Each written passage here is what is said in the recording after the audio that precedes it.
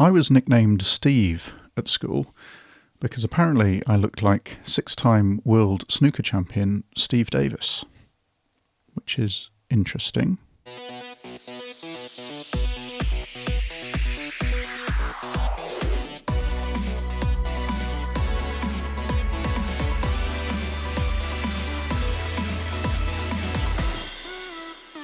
Hello and welcome to this week's Urgent Bite, brought to you by the Royal New Zealand College of Urgent Care. My name is Guy Melrose and today we have a quick look at lignocaine toxicity. Unlike some of the Urgent Bites I make, this one has not been inspired by a real-life clinical situation. Indeed, I've never seen a case of lignocaine toxicity in practice. But I found myself reading about it due to my wife showing me a video meme and thought it was worth refreshing my knowledge in case I ever do come across this problem. Now, the video in question showed an anaesthetist anaesthetising a redhead, and the caption referenced the anaesthetist thinking that they had administered the anaesthetic only for the patient to be wide awake still. The video was implying that redheads are harder to anaesthetise. Not being an anaesthetist, this would usually be of no concern to me, but being a redhead meant that this piqued my interest. Up until this point, having red hair impacted my life in only a couple of ways. Firstly, I have a long list of nicknames I've gathered over the years, Steve being the most original and niche, but the only clinical relevance has been a lifetime subscription to the strongest sunscreen available, a preference for shade, and a yearly mole map. I've never had a general anaesthetic, so the idea that my gingerness might impact that, should I ever undergo surgery, was something I thought worth looking into, but for personal interest rather than the podcast. A 2004 study by Liem et al. In the journal Anesthesiology concluded that red hair was linked to increased inhaled anaesthesia requirement. However, further work by Gradval et al. In 2015 in the Canadian Journal of Anaesthesia concluded that there were no demonstrable differences. So, at this point of my reading, I thought that I would just wait until I ever needed an anaesthetic and would simply ask my anaesthetist at the pre-op assessment for their opinion. But it was another paper by Liem et al. In 2005, again in the journal Anesthesiology, that caught my eye further. And this follow-on study looked at thermal pain and subcutaneous lignocaine in redheads, and they concluded that redheads are more sensitive to thermal pain and are resistant to the analgesic effects of lignocaine. Red hair is a mutation of the melanocortin receptor 1, and there have been studies in mice with this gene that have shown reduced sensitivity to noxious stimuli and increased sensitivity to opioids. So Liem et al. Concluded that this gene might be responsible for altered anaesthesia response in redheads. Now, there was an interesting article written by Jonathan Barry in the BMJ in 2010 that discussed some of the surgical implications for redheads, mostly driven by anecdotes, including increased bleeding potential, propensity for hernias, and the aforementioned anaesthetic resistance, and their conclusions were that most of the anecdotal stories remain questionable in the literature, although they did say that the anaesthesia resistance was the most conclusive.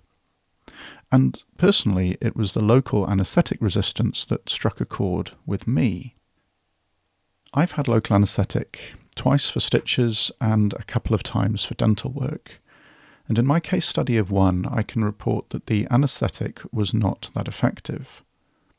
I remember as a child sitting in the dentist chair and being told to raise my hand if I felt pain when the drill was used, and my hand was up the whole time. Sadly, the dentist did not stop, and I think therein lies my dislike for dentists. But my recollection of all times I've had anaesthetic was that I was aware of pain throughout.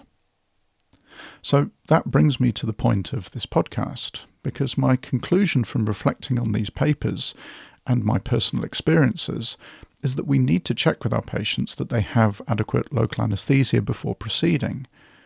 We can use adjuncts like Entonox or oral analgesia, but some people, gingers and otherwise, might need a little bit more than others. All humans are different after all, and so titrating the right amount is the key. Which is how I came to think about lignocaine toxicity. If someone needs more local to get the desired effect, could we use too much? Well, local anaesthetic systemic toxicity, or LAST, is rare, but it does occur.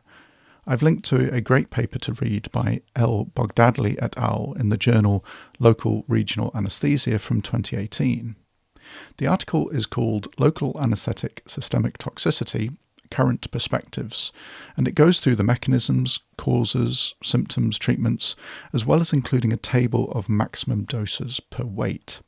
It's worth reading through, but my take-homes were as follows. The incidence is 0.03%. Older and younger patients are at increased risk. Pregnancy increases risk. Renal disease requires a reduced dose, and we should be extra cautious in those with pre-existing cardiac issues. Maximum dose of lignocaine, the drug that most of us here in New Zealand will be using, is 5 milligrams per kilogram, or 7 milligrams per kilogram if used with adrenaline, although in kids under 4 months this dose should be reduced. Indeed, Royal Children's Hospital of Melbourne state 4 to 5 milligrams per kilogram as their guideline. CNS symptoms are the most common features, which include perioral paresthesia, agitation, visual disturbance, reduced level of consciousness, and seizures. Dysrhythmias then occur later. Most symptoms occur immediately after infusion.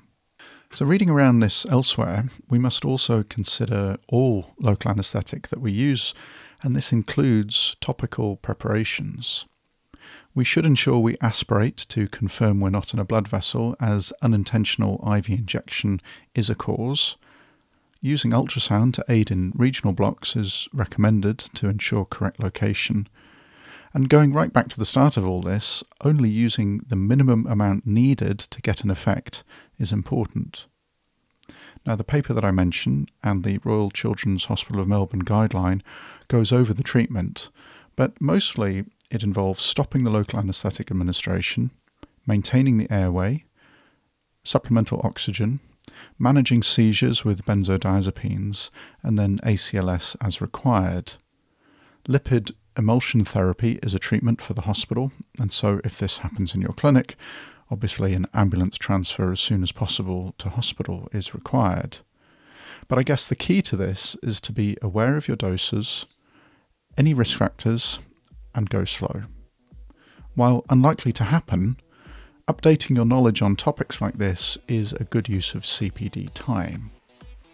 The paper I mentioned does cover a lot, too much to cover extensively in this bite, so do have a review of the paper and the Melbourne guidelines just to refresh your memories.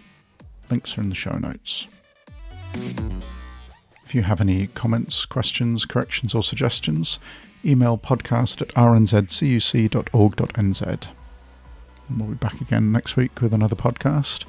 I look forward to seeing you all then, but for now, thanks for listening.